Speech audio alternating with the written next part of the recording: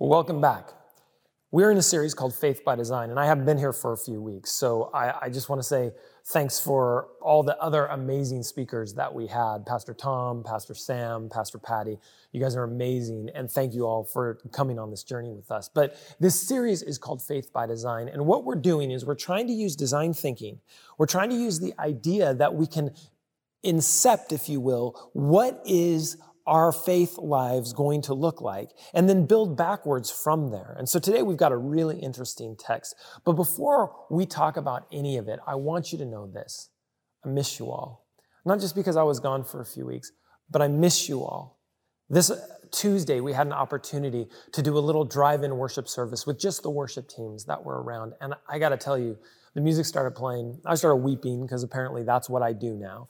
And it was a moment to just recognize that I really miss being with the people of God. I miss being with Crosswalk membership. And I think people are feeling that all across the country. So I want you to know how much I truly do miss you. And as we jump into these texts this week, James seems really concerned about the genuineness of the faith of those that he's writing to. Now, the church was going through suffering, right? They were going through some oppression, and he had been trying to work them up to that. But in these particular texts, he's really concerned about the genuineness of their faith. And he's really concerned about them expressing that genuineness. Now, here's a question, right? How can you tell if you have real faith? If your faith is genuine? You'll be able to get through suffering. You'll be able to get through heartache, through oppression. You'll be able to get through all of it if you have genuine faith. But how can you find out if you really have it? And here's the first way. It's simply this. Listen to the words that come out of your mouth. Now, in today's vernacular, probably that means you need to go back to your Facebook or your Instagram account, and you need to look at the last 30 messages you sent or 30 posts that you put up. And if the aggregate of those posts is negative, is divisive, is in a fighting manner, then maybe you need to rethink what it is that's in your heart. We're going to get to more of that later, but we have to understand what our words can do. What can your words do, man? They can help, they can heal, they can harm, and they can be hazardous. Words that come from your mouth are paramount to helping us understand how we design our faith into a life that blesses others and blesses ourselves and ultimately blesses God. But this text today, this is what's crazy. It begins by talking about teachers. I'm looking at James chapter 3, verses 1 through 12. So we're going to go relatively quickly. We've got a lot to get through. But this text starts with teachers. Now, I came from a family of teachers. My father was a professor. My mother taught English before she became a court reporter. My sister is a teacher. My wife is a teacher. And I teach almost every single quarter at one of the universities around here. So teaching is a big deal in our lives. Mentoring, making sure that we help guide the next generation into a better understanding of who God is. With my wife, it's what art really is, and help them add to the beauty that's in the world. My sister teaches elementary, and my father, of course, worked in faith for a really long time. Teachers don't get paid enough. Teachers don't get the respect that they deserve. And teachers carry a great responsibility. And James is about to speak to that. It's not really a strange place to start, even though it might feel like it is, because they have such a huge responsibility. So again, reading from the New Living Translation, it begins like this. Dear brothers and sisters, not many of you should become teachers in the church, for we who teach will be judged more strictly. Now, this is a note of caution, and this is scary, right? Because he's basically saying, listen, don't everybody teach. Not everyone is equipped. Not everybody is ready. And not everyone is ready to bear that responsibility. And especially if you go into teaching with the wrong motives, that's a big problem too. So this is, number one, a note of caution, which is really important. It is a note of caution. Of all the things that James could have warned them about, it was teaching, which seems weird, but again, no, because rabbis were considered great ones and highly respected. So this is why he puts people on blast who are willing to be teachers, but are willing to do it from the wrong motivations. And you know, he was having problems with these super apostles that were running around the churches at that time. So what he does is he puts 3 notes into the first verse. The first is a note of caution, right? And this may come as a shock to most of us. It's hard to find teachers. It's really hard to find good teachers. But what he wants us to do is understand that there is a terrible responsibility that teachers have. And by terrible, I mean awesome. And by awesome, I mean significant. Especially if your motives are wrong. Because they were given so much respect, it was this coveted position. And unfortunately, that's changed a little bit. With the death of expertise, we have a tendency not to trust our teachers anymore. And that's really a shame. Because I don't know anyone who's gone into teaching to warp people's minds. I only know people who have gone into teaching to help grow young people into a greater understanding of who God is, how the world works, and their particular field of study. But he adds at the end that he's going to judge them more harshly. This is that word of caution, right? And I got to tell you, 1 Corinthians speaks to this. 1 Corinthians 3, verses 10 through 15. I'm just going to read it straight. It says this: because of God's grace to me, I have laid the foundation like an expert builder. Now, others are building on it, but whoever is building the foundation must be very, very careful. I added the second very. For no one can lay any foundation other than, for no one can lay any other foundation other than the one we already have, which is Jesus Christ. Continuing on, anyone who builds on that foundation may use a variety of materials, right?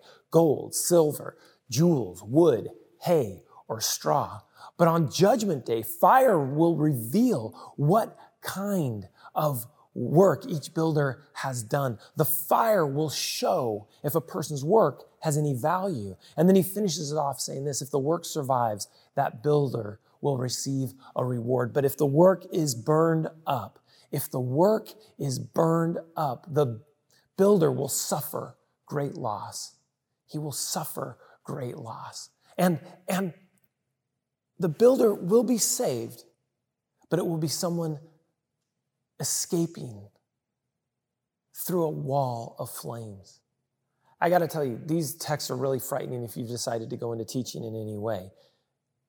They're frightening because this text particularly, this speaks to how the root bears fruit. As teachers, as mentors and the like, we're responsible for the fruit that we create. As Christians, we're responsible for the fruit that comes out of our mouth and the fruit that we create with our words. If you've been in this capacity for a while, you can begin to see the trends coming from your teaching, right? We talk about the test of a prophet and what kind of fruit a prophet's words give. The same can be said of teachers, but the truth is the same can be said of Christians as well. If we are not considering how we are teaching and what is coming out of our mouth, it's a bad deal. And that's really tough. In verse 2, he says, back in James, in verse 2, he says, listen, indeed, we all make many mistakes. For if we could control our tongues, we would be perfect, and we could also control ourselves in any way. And I got to tell you, this is a note of realism, for sure. Not everyone is perfect, and James is willing to acknowledge that. He's willing to let us know that not everyone is perfect. But he also gives us a note of hope, doesn't he? Because he says if we can begin to control our tongues, much else will be able to be controlled in our lives as well. This is important because we begin here. He continues on in verse 3 and he says, we make a large horse go wherever we want by means of a small bit in its mouth. Now, I'm not a farmer. I'm not a rancher. I don't ride horses. In fact, I've been kicked off of every horse. And by kicked off, I mean literally, the horses bucked me off. But what he's saying is these little things, these words, they control the whole thing. And then he uses a second metaphor where he says a small rudder makes a huge ship turn wherever the pilot chooses to go, even though the winds are strong. The second metaphor is one of a ship, an animal of his ship. Do you begin to understand what he's saying here? In the same way, the tongue is a small thing that makes grand speeches. Some translations make huge boasts, he says, but a tiny spark can set a great forest on fire. And that's really important because they can inspire, words can be aspirational, and they can also start a great fire that burns everything down. James was speaking to those who were going through hard times. Now, perhaps because they were going through hard times, they thought they got a pass, right? They thought they got a pass on the behavior of a Christian. Like they didn't have to be as good a Christian because hard times, and God would understand that we may not live up to our values and we can say things and do things that we wouldn't normally say or do if everything was fine because there's real difficulties. But James is not letting them off the hook. James seems to be concerned for their behavior. Hardship is no excuse for bad behavior or for harsh words. Again, James seems to think that their genuine faith is more important than their suffering. And then he says this, and among all the parts of the body, the tongue is a flame of fire. It is a whole world of wickedness. This is harsh, right? It is corrupting your entire body. It can set your whole life on fire, for it is set on fire by what? By hell itself. Are you getting the importance of this? Are you getting the importance of what comes out of your mouth and how words control not just your attitude, but the attitude of others? It controls the way communities are built or destroyed. Words become incredibly important. In some translations, it talks about taming your tongue. But what it is, it's designing the way you speak to be of benefit to others. And it is hard, and it's hard in today's world. I understand that. Especially when we disagree with someone, what we do is we try and lambast them. Rather than the idea even, we lambast the person because the person must be an idiot. The person must be a moron to believe in these sorts of things. Is that the way Christians communicate? Because if it is the way Christians communicate, how in the world do you go back and tell someone about the love of God? I don't think you can. You've lost your ability to speak Jesus, grace, love, compassion, and peace into anyone else's lives if that's how you're going to start the conversation. Now, it's going to be easy to listen to these words and these texts and go, yeah, but. Because I think that's what the people in James's time were doing as well. But we're going through hardship. We're going through the other group of people, they don't know what they're talking about. You can still communicate in a way that translates into God's love. If you can't, we've got to search our hearts because we understand that the overflow of our hearts is what the mouth speaks. In James 3:7, it says, people can tame all kinds of animals, birds, reptiles, and fish, but no one can tame the tongue. It is restless and it is evil. Right? Full of deadly poison. Wow. As you go back and look at your interactions online over the last few weeks and months, is your language, are your words full of deadly poison? And you got to be honest with yourself, right? You're never going to build the life of faith that you want if you don't assess and audit your life honestly. Now, don't get online and go look at everybody else that you know who goes to church and say, oh, look, they're not doing it either. This is about you and about your ability to communicate in a way that God will want you to communicate in order to build up your life of faith. Because if vitriol is spitting out of your mouth, that means it's in your heart. Sometimes, it says in verse 9, sometimes it praises our Lord and Father, and sometimes it curses those who have been made in the image of God. Our tongues are inconsistent, and we understand our hearts are inconsistent at times too. But that's why we train. That's why we design. That's why we put ourselves into situations where we can communicate positively. So we can communicate, even with disagreement, we can learn how to communicate positively. Listen, not everything deserves a response. You understand that in life. Sometimes things don't deserve a response when somebody comes at you in a way that is inappropriate because there's no way to respond as a Christian. And so sometimes we need to let our silence speak a little bit. And that frustrates people, and I understand that. But if you can't engage in the conversation in a way that's positive, sometimes let things go. And I know it's hard. Listen, I get it. And for some reason in today's world, it seems even harder. In our study guide during these texts, we talked about brackish water that is both salty and fresh, which means it's really just salty. And we talked about these springs in the Middle East that every once in a while would bring fresh water, but then sometimes would bring salt water.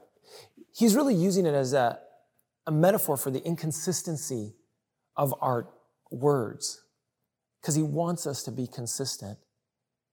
He continues on in verse 10, and so blessing and cursing come pouring out of the same mouth. Surely, my brothers and sisters, this is not right. James is warning us again, the tongue can be dangerous. Does a spring bubble out with both fresh and bitter water? By and large, it doesn't. And if you've ever drank brackish water thinking that it was fresh water, it's not only disappointing, it's disgusting. When my wife and I were first dating, she lived up in Portland, was going to PUC, I was going to La Sierra. So I flew up to her house, Christmas break, and I'm hanging out with her and her parents, and she goes to the kitchen, she reaches in, grabs some water, takes this big, big drink of it, and it turns out it was an unmarked bottle of vinegar, white vinegar.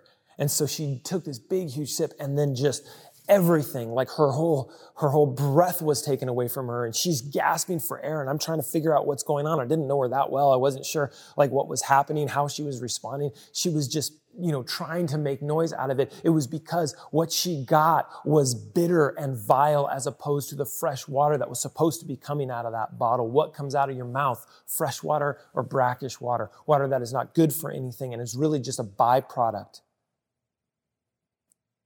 of something hopefully being purified, but not all the time being purified. Now, I know I'm hammering this, but this is what the text says. And I don't know about you, and I don't know about your Christianity, but if you call yourself a Christian, if you call yourself a follower of God, then you've got to take the words we find in Scripture pretty seriously. And if we don't do that, then we should probably call ourselves something else, because that's no longer authoritative. It's no longer our guiding Scriptures. And he finishes it out like this. He says, does a fig tree produce olives? A grapevine? Does a grapevine produce figs? No. No, and you can't draw fresh water from a salty spring. He's just drawing on really common flora to the area because he wants people to understand. So how does this relate to designing our faith? Right? How does it relate to designing our faith? Luke tells us that from the overflow of our heart, you've heard me say it before, our mouth speaks. You want to know your heart? Listen to your words. And this can be shocking. And we all have work to do here. Listen, very few people in every aspect of their life are consistently positive. But especially in today's world, we as Christians know, we know the end, right? We know how this all ends. And in the midst of everything that's going on, it's hard for us to remember that. And it's easy for us to get caught up in the vitriol of the day. It's easy for us to think about the world in us and them situations. And in fact, everyone wants us to do that right now. Everyone wants everything to be politicized so that we can be going against each other. We have to find a way to transcend that. And while we may not all agree, the words that we speak will be the thing that allows us to transcend a conversation, a partisan, if you will, conversation. We choose what we're going to make political in our lives.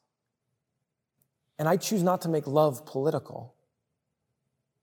I want what comes out of my heart, through my tongue, out of my lips.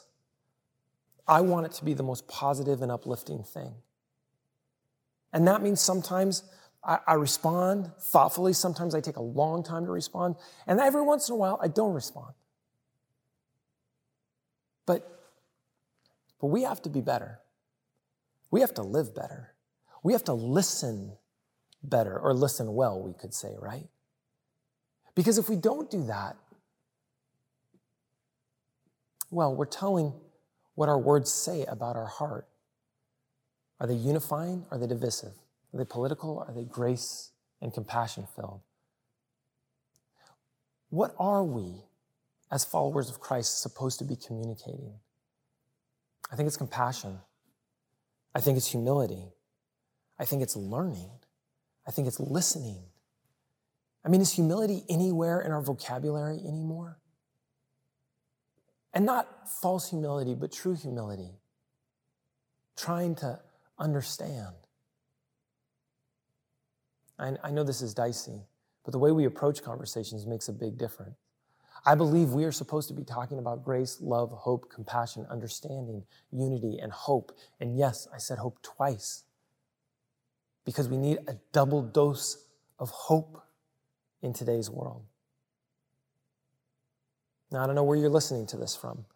You might be here in Southern California with us. You might be out in Georgia, Washington, D.C. You might be in Costa Rica. We're blessed to have an audience and a congregation that transcends borders. And as we study the book of James, for the purpose of designing our life and our life of faith to look more and more like Jesus, we have an opportunity, no matter where we are, to be light to the world. James hits words really strongly. He hits words really strongly because it is important to him that the people of God not lose their voice, not lose their witness in the greater world. If that's what we're being called to, man, we got to think. We got to think about how we communicate. We got to think about how important those little words are that we say. If we don't think about this, then Scripture is no longer our guide, because the Bible talks a lot about how we are to speak. And especially if we step into a position where we are a teacher, I mean, it said it right at the beginning, God will judge us more harshly because we have taken the responsibility of sharing who God is to the world. Now, understand this. I don't say these things to change your heart, because only the Holy Spirit can do that. My job is to open up the words that God has given us, to understand them to the best of my knowledge, and to share them with you. So as we pray today, I want you to ask God to audit your heart, to audit your words, and to see if He can give you a new vocabulary that speaks to humility, that speaks to grace, that speaks to compassion, and that lifts people up and gives hope. Hope. There, I said it twice again. Let's bow our heads. God of grace, God of mercy, God of compassion, and God of hope, give us new words, better words. And may those words shape our attitudes. May those words begin to change our hearts as they come out of our hearts, Lord. Give us those deep words that we find deep within us, so that the overflow of our heart speaks what our mouth speaks what our heart is really feeling. Lord, when the words and the sounds become too harsh and get too much, give us the freedom to not respond until you have the words for us in which to respond. Lord, this is hard. This is not easy. We know how inconsistent our hearts are, but give us consistent hearts. We don't want to be the brackish water. We want to be those well springs of sweet water that give people hope in the midst of the desert. Lord, we thank you for everything that you are. And Lord, when our words fail us, may we go back to your words. Words that say, love God, love your neighbor as yourself. For this is the fulfillment of the law. May that be our guiding principle. In your name I pray. Amen.